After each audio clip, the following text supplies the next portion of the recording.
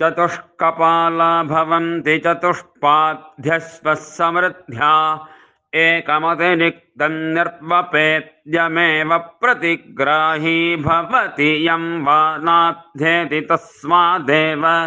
वरुणपाशान्मुच्यते जप्यपरं प्रतिग्राही स्यात् शौर्यमेककपालमनो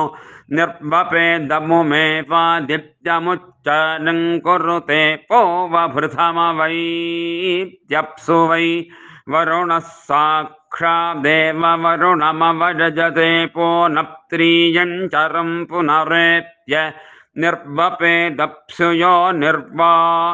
अश्वस्वामेवैनं योनिं गमयति स एनगुं शान्त उपतिष्ठते मुञ्जति चर्गुं सप्तदश च